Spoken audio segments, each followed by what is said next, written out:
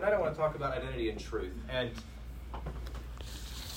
as I go into this section of talks, or whatever you want to call it, called life management, it's pretty much new territory for me because I tend to look at Scripture and stories within Scripture, like I was doing in Genesis and Exodus, and build the story from there. And and from there we might delve into whatever topic it might be, relationships or relationship to authority or psychology or human behavior, things like that.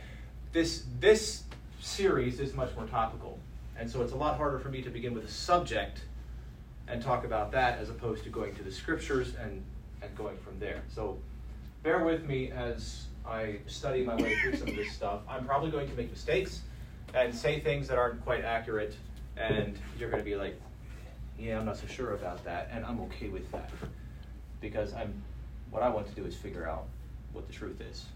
And one of the ways we can do that is to talk about it and kind of process it out as we go along. So that's, I just wanted to start with that to give you, hopefully shape a realistic expectation of what you're going to get in this set of classes. I feel like a lot of this is coming from stuff that I've learned or that I've experienced or that I've heard, but I don't really have a good handle on how to present it, if that makes sense. So be that as it may, you can kick the back open a little bit more if you need to. I know, imagine coming at 7:30 and there's already people here. All right, so talking tonight about identity and truth, and more specifically than that, maybe creating order from chaos. I'm going to show you 3 pictures. So the first is this lovely little flower. Second, you are yummy, yeah. Second is the golden retriever puppy, and the third is my daughter. So, thinking caps, you might actually have to talk tonight. What do all 3 of those things have in common? A flower, a dog, and a human being. What do they share in common? Life. Okay. They're alive and they'll die. Okay, they were alive and will die. Creator. They are creators. Is that what you're saying? A creator. A creator, okay, yeah. Mm-hmm. What about responding to environment? Do they? Mm-hmm.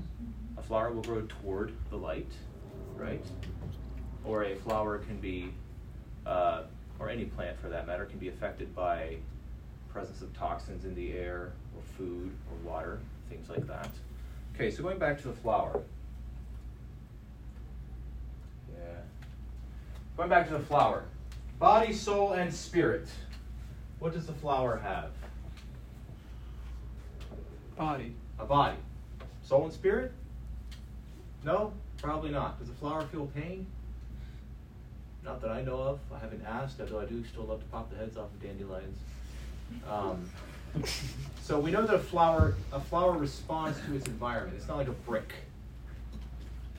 where it just sits there and does nothing. You can affect the environment around the flower, and that has an effect that influences what the flower does, let's say, but we don't know that it's actually the flower making a choice. The flower doesn't tell us now that it's not happy with us for doing what we're doing. Okay, the dog. Body, soul, and spirit. Which of those 3? Does it have a body? Yeah. Does it have a soul? No. What about a spirit? Depends on your definition of the word, but yeah, you could say it does. A dog can respond to emotional cues, know when you're happy and sad, maybe. A dog's behavior, not its body, but its behavior can be shaped by its environment. True? Mm-hmm. So from the moment that dog is born, it's being shaped by what's going on around it, and that can determine whether or not the dog is cuddly and playful or biting and vicious. And when you come along and meet the dog 2 years later, how the dog treats you may have nothing to do with you, and everything to do with what has happened to the dog up to that point. And that's in positive and negative ways. And there's a guy by the name of, I think it's Ivan Pavlov. You've heard of Pavlov's dog experiment? So what he wanted to know was, every time he fed his dog, the dog would salivate. And so he was curious, does the dog salivate because it's eating? Or does the dog salivate because it thinks it's going to eat? So can he separate the dog salivating from the food? So every time he would give the dog food, he would ring a bell. And after a while, he would ring the bell and the dog would start salivating. Because it associated all of the cues together, and so whenever the bell rang, the dog would think it was getting food, and it wasn't. So you can shape what the dog does. Okay? Body, spirit, and now we get to soul. So tell me what's different about Carrie than the German Shepherd or than the Golden Retriever puppy. She has spirit. Spirit. Okay, so we said the dog has a spirit too. Do you mean a soul? A soul, yes. Okay. The word. What else? Does it matter how I treat her as opposed to how I treat my flowers? Mm-hmm. What about my dog? Why? What's different? She has eternal destiny. She has eternal destiny. Okay, yes, that's one thing. A mean dog can be put down. We don't really do that with mean children. Image Okay. created in Okay. So is what I said about the dog also true for the child? In other words, we meet the child 15, 20, 30, 40, or even just 5 years down the road, and how the child treats you and responds to how you treat it may have nothing to do with you. Right? For sure not initially, because the child is shaped by its environment.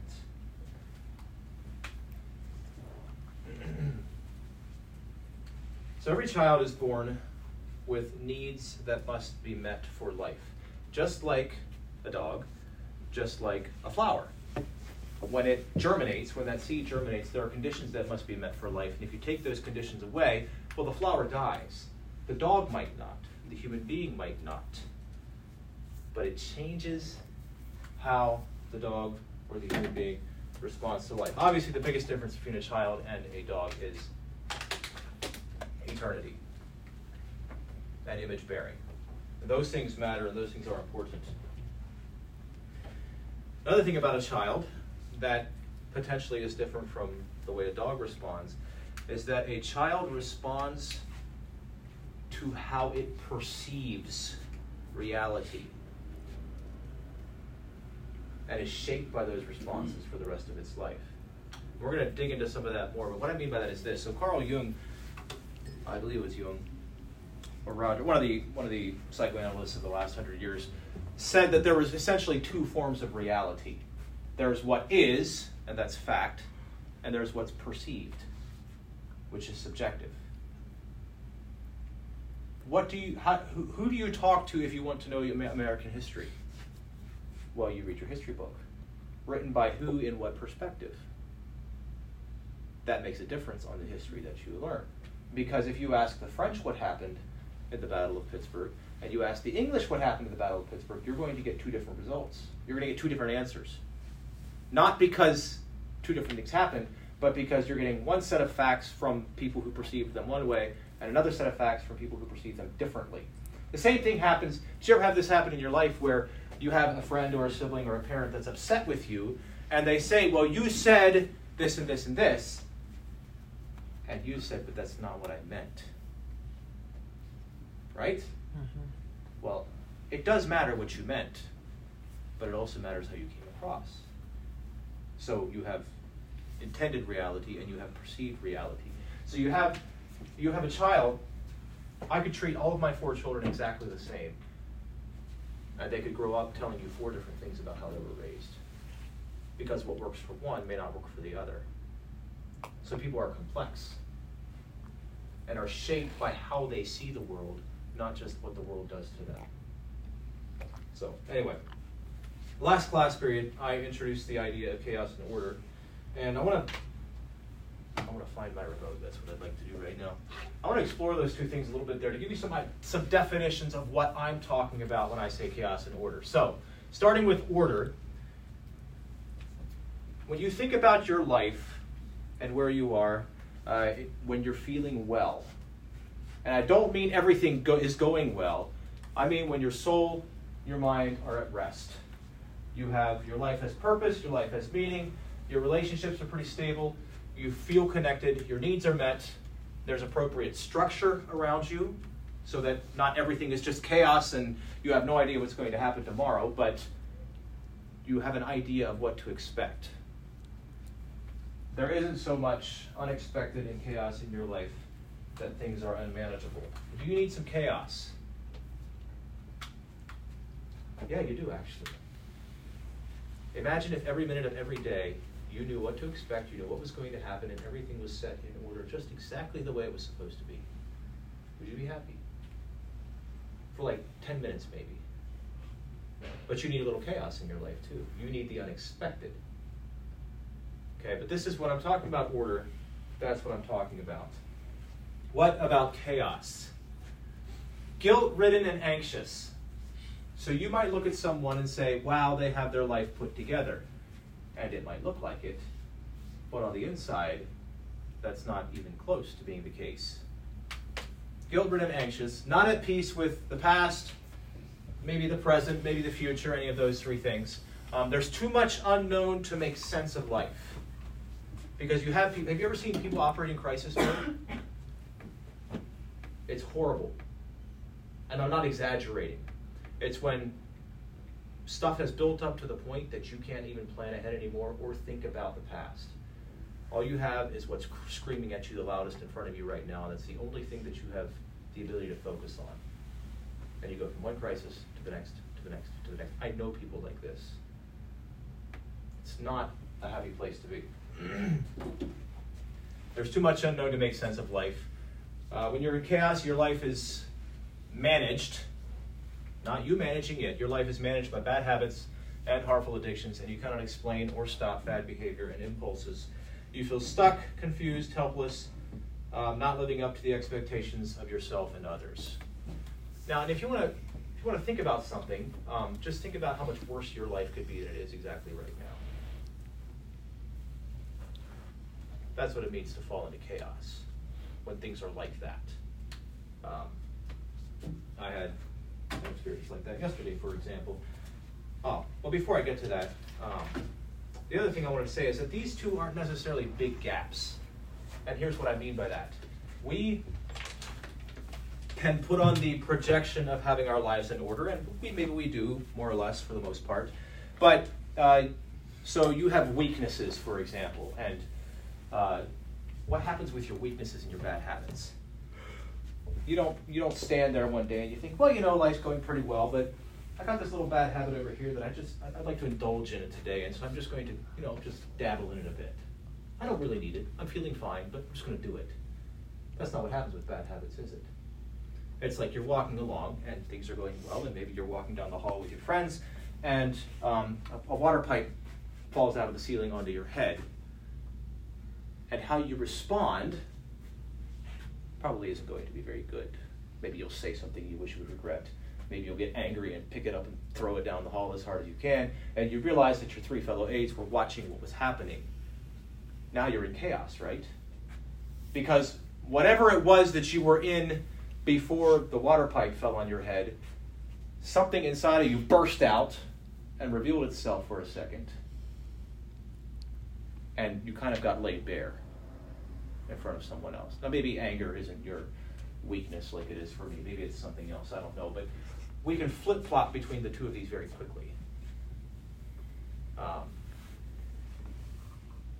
don't want to take up too much time with this, but I'll give you an example. So my in-laws are selling their business, and because of Dad's dementia and mental health, he is basically not involved at all anymore. And so you have my cousin and her husband that are buying the business. They moved into the area. He's been working there for a number of months, and they've been trying to, well, there hasn't been much communication in the last couple of months because everybody's trying to keep their head above water, and life's really busy, and you have people managing a business that don't really know what they're doing. They haven't been trained for that. It's just kind of like, this is what has to happen right now because of where everything is at. Well, I got pulled into the mess here a couple of weeks ago because there was some miscommunication going on and differing expectations and things like that. And the last couple of weeks, for me personally, have been really lousy because I feel stuck. You have one side, you have the other side, and you've got me here in the middle trying to manage everything. That sound like fun? So some people might enjoy that sort of thing. I'm not one of those people. And so last night I ran over to my cousin's place for a meeting, and I think it's fair to say that I was more stressed and anxious about that meeting than I was the night I got ordained. Like that was my level of anxiety last evening. Why? Because the meeting went perfectly fine. When I left, we were on the same page. All that needed to happen was for us to sit and talk it out and come to an understanding. But it was the unknown that was putting me into this state of anxiety, so to speak. That's chaos. Now, when you saw me yesterday, you thought, oh, there's Nate. He looks pretty put together. His eyes are red and he looks like he's been drinking. But other than that,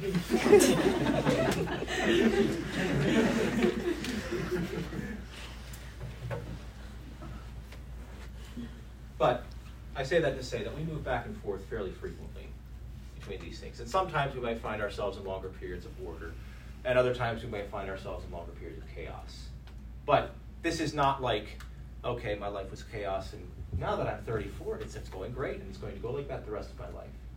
Well, no, it doesn't operate like that. So back to this very nice picture of Carrie. I want to read for you Psalm 139. I praise you, for I am fearfully and wonderfully made. Wonderful are your works. My soul knows it very well. My frame was not hidden from you when I was made in secret, intricately woven in the depths of the earth. Your eyes saw my unformed substance. In your book were written, every one of them, the days that were formed for me, when as yet there was none of them. How precious to me are your thoughts, O God. How vast is the sum of them. If I would count them, they are more than the sand. I awake, and I'm still with you. Now, think about who's in the room with you tonight. All the people around you. Every one of you was one time a slightly less cute version of this baby. Right? All of you were that. Somebody said one time that when they see people, they just see like babies that grew up. Which is an interesting way of looking at people. But what I read to you tonight from Psalm 139 is true about you, and it's been true, as far as I know, about every human being that has ever been born. Every one of you was a baby that needed to be loved, fed, cuddled, smiled at, and accepted by the people around you. Some of you might still need some of that, except the cuddle thing. Well, maybe that too. Go somewhere else for that, maybe. So I have a question. What changed between then and now that has made you into who you are today? Because if this is where we all started, in some way, shape, or form, and you have what you see in yourself today, what has changed? Good or bad? Experiences. You're shaped by a lot of things, aren't you? You're shaped by what's happened to you. You're shaped by what you've done to yourself. You've been shaped by your choices. You've been shaped by the choices of other people. So, next question then, talking about identity. Do you know who you are? And the next question is that, do you understand why you do the things that you do? Proverbs 14:8. It's been a verse that has stuck with me for the last about 12 years now. The wisdom of the prudent is to understand his way, but the folly of fools is deceit. How would you like to understand your way? And when I think if I'm interpreting this verse correctly, it means that a wise person, a prudent person, understands themselves, their way, why they walk the way they do, why they act the way they do, why, I'm not sure what all is wrapped up in that, but that's the direction I'm understanding this verse to be taking us. How would you like to understand your way? Because I'm not a neurologist, but unprocessed parts of our stories aren't left in the past. It's not like things happen and we just, shut that drawer and walk away and it's in the past. We don't have to worry about that anymore. Because we carry unprocessed parts of our stories with us. Our minds were created to be redeemed and healed, not stuck. And that's encouraging. Like our minds actually, neurologically, physically can regenerate. That's how God created us. I have friends, nobody that I'm talking about in this room, nobody in this room that I'm talking about. I have friends with gaps in their memories around times of trauma that might last for months or even years, where they will tell you that, or they've told me that, there's this period in my life, that time, I remember virtually nothing from those 2 or 3 years. Like it's gone. Well, I can tell you it's not actually gone. You might not be able to access it right now, but it's not gone.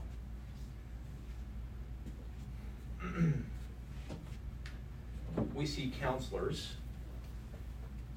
Nobody ever came and sat in my office and talked to me because they had answers and they wanted to let me know what they were. Right? There's an entire industry in counseling and psychology where people will pay someone, literally, like anywhere from like $50 to $200 an hour, so that they can sit down in their office and have that person tell them who they are and why the things in their life are happening the way they are. It's because we want to understand. And we don't. We don't automatically understand ourselves. How badly do you want to know the truth? I'm talking tonight about identity and truth. How badly would you like to know the truth? Well, say, yeah, I'll take the truth. Really? Truth can hurt. And the reason people live in broken lives and walk away from relationships that have gotten hard and things like that, not across the board, but often it's because the truth is too painful. And it's actually easier just to walk away and keep living life the way I've been living it than it is to try to face those things. Identity. We are complex. What we believe, and I would say maybe add to that, what we believe about ourselves drives everything else we do in our lives. A.W. Tozer famously wrote this, and what comes to mind when you think about God is the most important thing about you. Identity affects everything that we do. What is identity? Reputation is earned. Identity is received. Okay? We receive identity. I'm going to be talking about that here in just a second. But identity is received. Who are you, and who told you that? So Freud came up with this, the iceberg model. I know I've talked about this in class before, but who knows, it might have been a while. And he said, this is not a skull or a man with a hat, even though it looks like both. So Freud basically said we operate on 3 dimensions. We have the conscious, which is up here. And conscious, by the way, is the Greek word that means with knowledge. Con, with science, or knowledge, is the last part of that word. So conscience means to be with knowledge. So Freud says we have our conscience. These are behaviors that are seen. This is what you do on the outside that everybody else can look around you, everybody else around you sees. Then Freud says underneath that, down here below the surface, we have the subconscious. These are things that are associated with your limbic system, thoughts, feelings, emotions, stuff that you can reach. Okay, so I can't see what you're thinking right now, but you know. I don't know what you're feeling right now, but you have all of those things. Nobody else has access to them at the moment. So we have the subconscious, and then down here all the way at the bottom,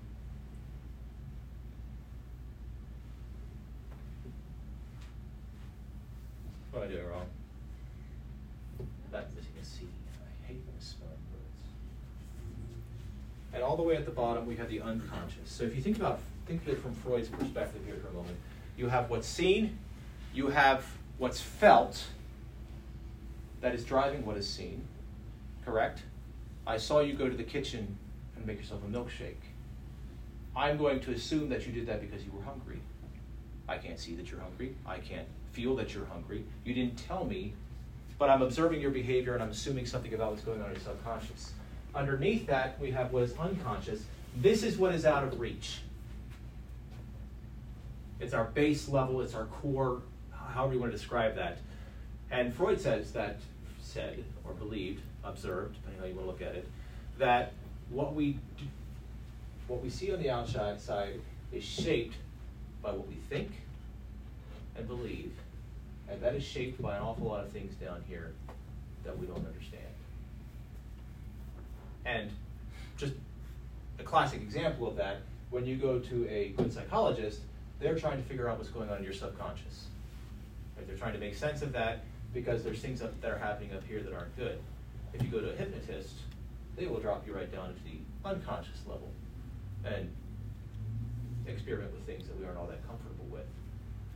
But these are the things that are going on. So when you say, I don't know why I'm doing what I'm doing, we might be able to find the reason for that in here. We probably don't know it. But there's also things that are are buried beneath that yet, that we don't know, that we don't understand. Another way of looking at it is this. This is from Simon Sinek, who is a business coach. He has what he calls the golden circle. He says, out here we have what you do. Here we have how you do it.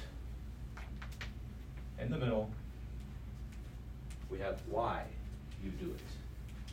So everybody sees the what, and he uses Apple as a great example of this. He says most companies, when they're doing advertising, I'm not getting to my notes all that quickly, it's depressing. Most companies, when they're doing advertising, will tell you what they do. Dell, for example. Dell will say, we make great computers. How do we do that? Well, they're innovative, they're nice to look at, they are user-friendly, they're cheap, they're reliable. Want to buy one? Why not? I've just offered you a product that I'm telling you is going to treat you well. Apple says this. We believe in pushing the edges of boundaries. We believe in excellence. We believe in doing everything because of who we are. It's a reflection of who we are. We just so happen to make computers that are sleek, innovative, work well, and are user-friendly. You want to buy one? And then Apple started making iPods. And then they started making phones. Why would a computer company make phones? If Dell made a phone, would you buy one? Why not? But Apple does it. You know why people buy Apple? This is from I think, a fairly unbiased standpoint. They're good computers. They're not that much better than everybody else's, but they're good. People buy Apple because they believe the same things that Apple believes. Same as Harley-Davidson. You know, people put Harley-Davidson tattoos on their arms. They imprint in ink a corporate company logo. Why? Because they did that to tell you something about what they believe. They say, I believe the same thing you do, therefore I'm willing to buy into what you're selling me. Another way of looking at this is to maybe flatten it out a little bit on the golden circle. We have what we do, we have how we do it, but do many of us really know why we do it? Here, I'll give you another example. So you have worked a dishwasher shift today, and you're scrubbing a plate, and I came along and said, who was dishwasher today? Melody. Came along and said, Melody, why are you washing that? What are you doing? She's like, well, I'm washing the dishes. Why? What do you mean, why? Well, it's time to wash the dishes. It's after lunch. Okay, so what does that matter? Well, I'm on the schedule to wash dishes. So Linford's going to go recruiting next week, and then he's going to say, come to Mountain View, I will put you on the schedule, and you can wash dishes. You in? And all of you laugh, and you would rightly say, that's not why I came to Mountain View. So you've got to go deeper than that, don't you? I can see what you're doing. You can tell me how you're doing it. I'm using the hot water and the green scratcher and all of those things. Or you can say, my presence here is enabling an 85-year-old to eat in peace and comfort and off of a clean plate because God created that person. They are sacred. They have a right to be cared for in a godly, God-honoring way. And that's why I'm washing this dish. You see the difference? But we don't think about that. We tend to look at things from the outside in. We see what? We see how? We don't generally look at the why. But you see successful people that start with the why and they begin to work their way out.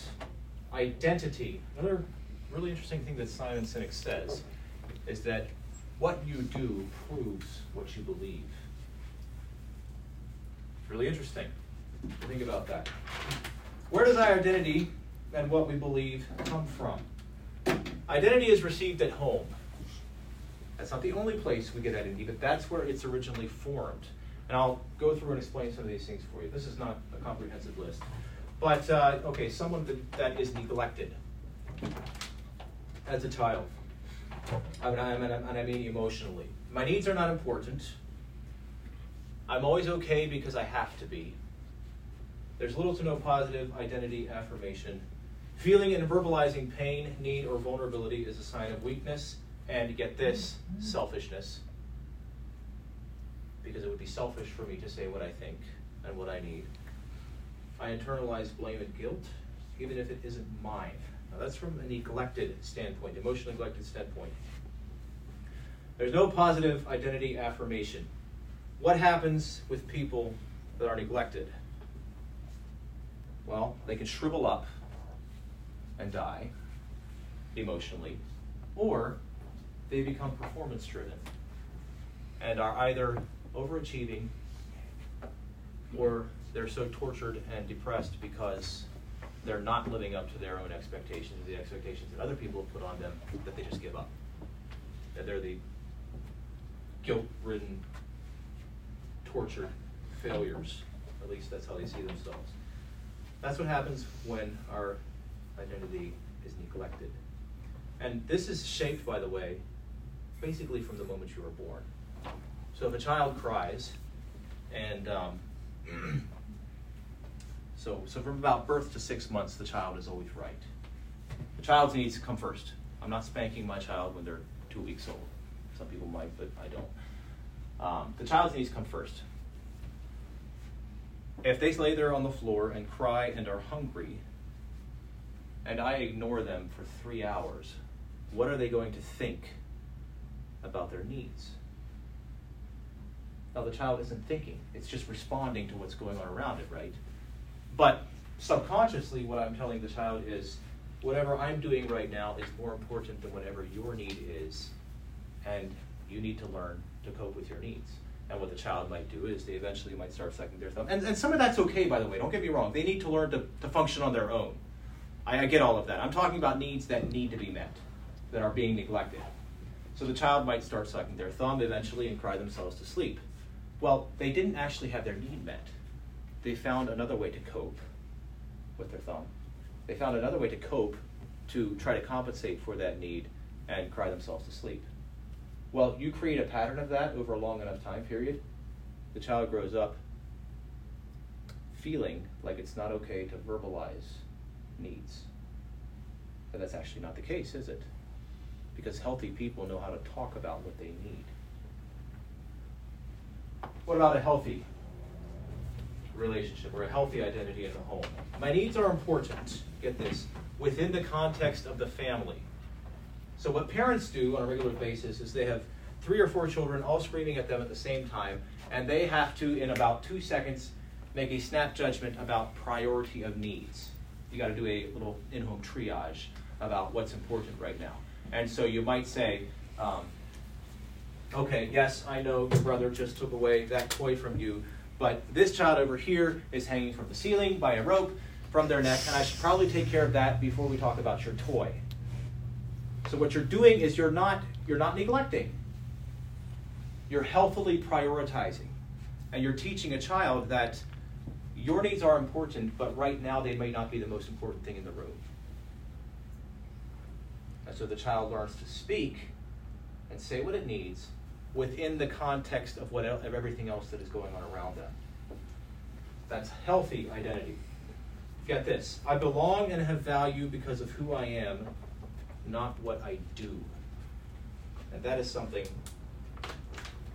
who I am cannot be taken away from me. I want to illustrate for you what that might look like. So I heard a rabbi say one time that he was telling the story of another old Jewish man who had since passed away. So this is probably like in the last 100 years, something like that. Quite a long time ago. And he said this old man was saying that when he was growing up, he didn't know what his mom's name was. Because when his dad referred to his wife, he always called her my wife. That's how he referred to her. And he wasn't doing it as a sign of distance. He was doing it to establish identity. He never yelled at his wife. If she was in the next room, his father would go to that room and talk to her. Why? Because he felt that who she was deserved enough of respect that I don't shout at her from across the house. Now, that all plays out in varying degrees. But I was like, you know what? That's interesting. He was saying, as a positive thing, that this father would refer to his wife by her identity, not by what she did, not by how she performed, but the relationship was important because of who she was. So I went home and I tried this with Kai. Kai was, I don't know, 3 at the time, something like that. And he was sitting on my lap after supper, and Kai's always been a very energetic child. Sitting on your lap quietly is just not that high on his priority list. But I was talking to him after supper, and I just said something to the effect of my son. I just referred to him as my son. And he actually snuggled in. Why? Because that's not identity that can be taken away from him. And I tell my children that. It doesn't matter what you do, that's not something that you get to take away from our relationship. Well, what I'm doing is I'm establishing identity because of who they are, not what they do. You know, there's something really safe about that. When you have the freedom, when you're gifted the freedom to mess up without endangering your position, that's safe. Healthy home, the identity of the child does not depend on their behaviors. I received healthy attention and learned proper boundaries for behavior and verbalizing my feelings, talked about that some. And I am raised to be released in a healthy and equipped way to face life. Now that contrasts with the next part of emotional upbringing that I want to talk about, and that is a hyper-doting childhood, where the parents are over attentive and gushy over their children. So think about it this way. The child grows up learning that the world revolves around them. Their flaws are never confronted because they're the golden child. Their flaws are never confronted. They're never actually punished in a constructive way because they do everything right. What happens? They think, well, the world revolves around me. I can do no wrong. The problem is that I'm not allowed to grow up and leave. That's what happens. And you actually, this is something else that Freud noticed, and he called it the Oedipal complex, where now he linked it to sexuality, which I think was probably inaccurate, but he noticed that there were homes where, particularly from the mother to a son, the mother was not well connected to the community, and she was not well connected to her husband. So she has these lateral emotional needs that are not being met. And so what she does is she pours her affection into the child and basically, subconsciously, tells the child, you don't have to grow up, you don't have to do anything, I'll take care of you, I'll meet all your needs, life will be easy, but you have to stay. I can't let you grow up because if you grow up, you're going to leave and then I'm going to be left. I have seen that play out with my own 2 eyes. And it's incredibly destructive to a child. Essentially what happens is in homes where you have an overabundance of unhealthy affection, And in homes where you have neglect, the children basically turn out the same. Or they have the ability to turn out the same. And I listened to a really interesting talk by Joy Kreider at the Abuse Awareness Symposium on childhood brain development. And she talked about some of these things, about how there's different stages of how we are raised that affect how we relate as adults later. So basic human behavior. This is from Frank Reed. People assume the way they were treated as children, A, is the way they deserve to be treated as adults, B, is the way they will tend to treat other people. I have seen this time and time again in working in relationships, especially relationships that are broken, where there's conflict between two people. Almost without fail, I can go to the one person and they will tell me exactly what the other person is doing to them and how they're making them feel. And I'll go to the other person and they will say exactly how that person is doing to them and making them feel, and it's exactly the same story. We tend to make other people feel either the way we were raised, how our parents made us feel, or how we're feeling ourselves. That's our tendencies. Frank says that we tend to gravitate to what feels like home. We tend to return to places of how our childhood was. Who are you, and who told you that? I asked those two questions earlier. I want to add a third question to that. Who are you, who told you, and why should you believe them? And here I want to talk about creating order from chaos. Have you noticed, if you're like me, that in your life you tend to gravitate to what you feel and not what you know? Is that right? You're feeling anxious about your test or your future, or for me last night, this meeting that was outside of my control. You could have sat down with me all day long and talked about, lay out the Bible verses, all of those things. At the end of the day, you know what? I'm still feeling anxious. Why? Because we tend to gravitate towards what we feel and not what we know. That's called chaos. We become what we regularly take in, and that includes the lies that other people tell us, which is why it's really important, especially in a home, that siblings are not allowed to berate each other. Because if somebody tells you something long enough, eventually you might start believing them. So we believe the lies that we're told, or we deal with the lies that are told, and the lies that we tell ourselves about ourselves. That's called chaos. What can we do about it? Genesis 1. In the beginning, God created the heaven and the earth. The earth was without form and void, and darkness was upon the face of the deep. The Spirit of God moved upon the face of the waters. And God said, "Let there be light." The earth was without form and void. That Hebrew phrase is called tohu vavohu. The earth was tohu vavohu. What that means, it's like shapeless, empty, nothing. The etymological meaning is chaos. It's just a mess of yarn on the floor that's all tangled up. That's what God had in the beginning. And God said, "Let there be light." So how does God create order out of chaos? Well, John 1:1 tells us that in the beginning was the Word. Genesis 1:3, God said, "Let there be light." What is happening? God is speaking the truth to chaos, and out of that truth comes a place where people can thrive. God could have created the world by rolling up a little bit of earth dough in his hands, and he didn't.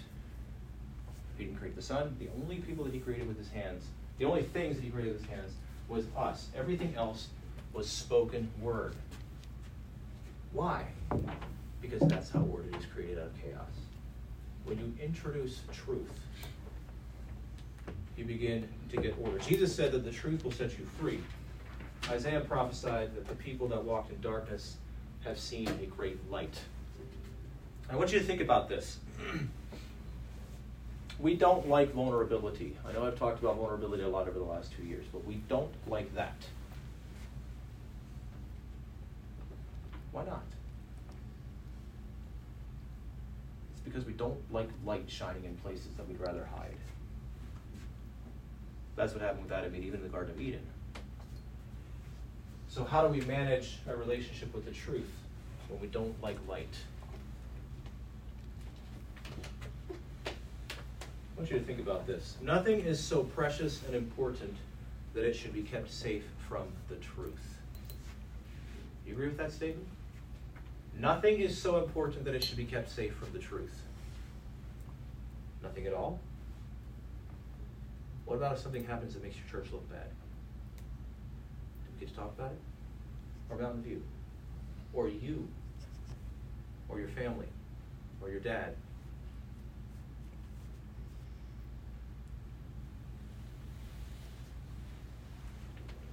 What happens if you live in deceit?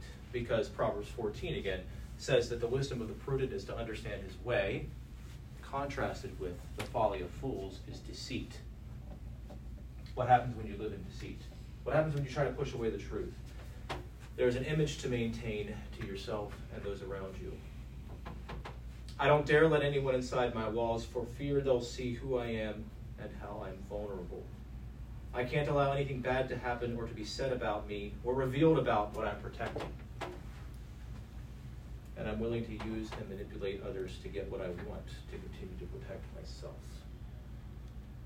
Those are all things that come out of living in deceit. Light is only a threat to those who fear the truth or the breaking down of their systems. I listened to a really interesting story yesterday. Back in the early 90s, there was an American ambassador to England that he was trying to create a network of people that were doing kind of the same sorts of things that he was.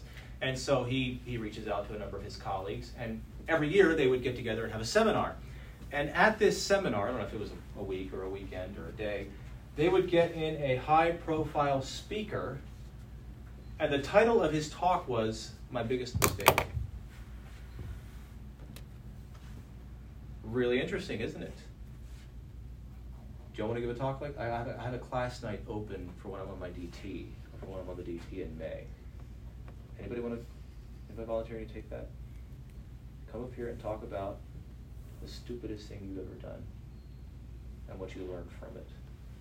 We don't like that much, do we? But they recognize that it's important to hear from people in positions of authority and influence and success. They learned that it was important for those people to tell their stories of when things weren't going well. So we live within structures. I have myself, my story. That's one aspect of your structure. You have your family. That's the next closest thing. You have your church and your community. That's the next closest thing. Are you able to tell the truth about those things?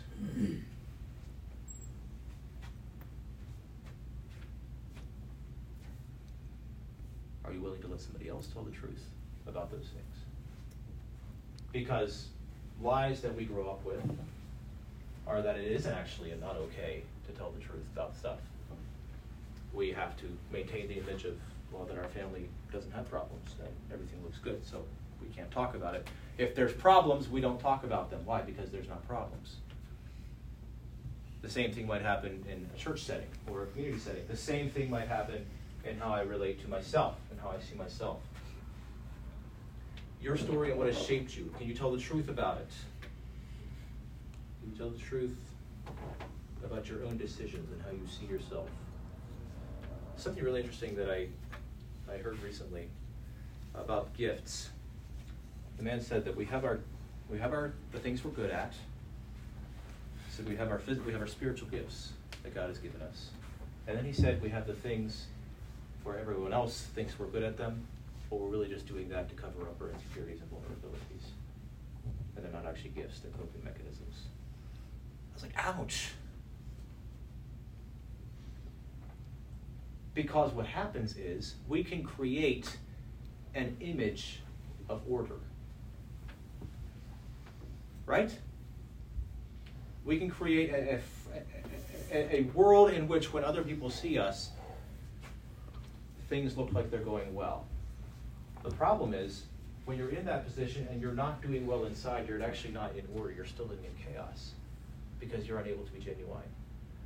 One thing quickly here before I wrap this up. There's something that I haven't figured all of this out yet, so bear with me. There's something that really bothers me about places like Mountain View or Calvary Bible School or things like that. and I'll tell you what that is. People don't generally care what Nate knows. I don't know why, but people will just usually tell me, at least here at Bible school, they'll tell me what they think. They'll tell me what they're doing that they shouldn't be and things like that. And from a structural standpoint, yes, I care. I care if you're knowingly breaking the rules and things like that. But that's not actually what bothers me. What bothers me is that you're doing things you know you shouldn't, and it bothers you enough that you're willing to come talk to me about it. You know what bothers me about that? Has nothing to do with what Mountain View's rules are, or CBS or anywhere else. Has nothing to do with the rules. What bothers me is the fact that you're willing to live in a way that you cannot be open about your choices. Does that make sense? That you're willing to take part in things. I'm not speaking of you specifically. I'm talking about this in a general sense. That people are willing to take part in things that they know they shouldn't, and that if the wrong person came along, they would immediately stop and try to cover up. And they feel guilty about it, even though they don't feel guilty enough to do anything differently. What bothers me about that is that you're cheating yourself out of the ability to live honestly. That's what bothers me about it. It's not that I think you have to obey the rules, and it has nothing to do with that. It's how you feel about it yourself and the choices that you make of it accordingly. That's what bothers me. So how do we move from chaos into order? I have just a couple of pointers here for you. How do we utilize the truth to set us free? How do we have a proper identity and a proper relationship with the truth? One, internalize the truth. So last class period I talked about that we become what we take in. So internalize the truth. Psalm 139:18. How marvelous are thy thoughts unto me, O God. How great is the sum of them. God says that he has a lot of thoughts about you. And if you take the time to look in his word, he actually does. And I talked about understanding ourselves. We may not understand who we are and why we do things the way we do, but God does. Identity is received, not earned. And if you want to know who you are, go to the one who created you and he will tell you. But if you're always going to listen to the other voices and never take in his, you're going to keep believing them. Internalize the truth. If you struggle with identity, it's probably because you don't understand yourself or God. And believe it or not, he has a few things to say about you, if you're willing to hear them. Secondly, this one is taken from Jordan Peterson's 12 Rules for Life. Tell the truth, or at least don't lie. One of the things that is so necessary in a relationship with the truth and integrity is that you have to decide that living the truth, as much as that may cost you, is preferable to the cost of being fake and continuing to maintain your image. Here's something that's important. Do not speak or go along with what you know to be less than the truth. Here's an example of that. This is a really petty example of that. My brother, if you ask him a question that he thinks you have no business knowing the answer to, he will lie to your face. Hey, Kevin, is your wife pregnant? No. Next week we had a birth announcement. He doesn't see that as lying. I gotta admit, I do have some kind of grudging admiration for somebody that can just lie like that without batting an eyelash, because I can't do that. But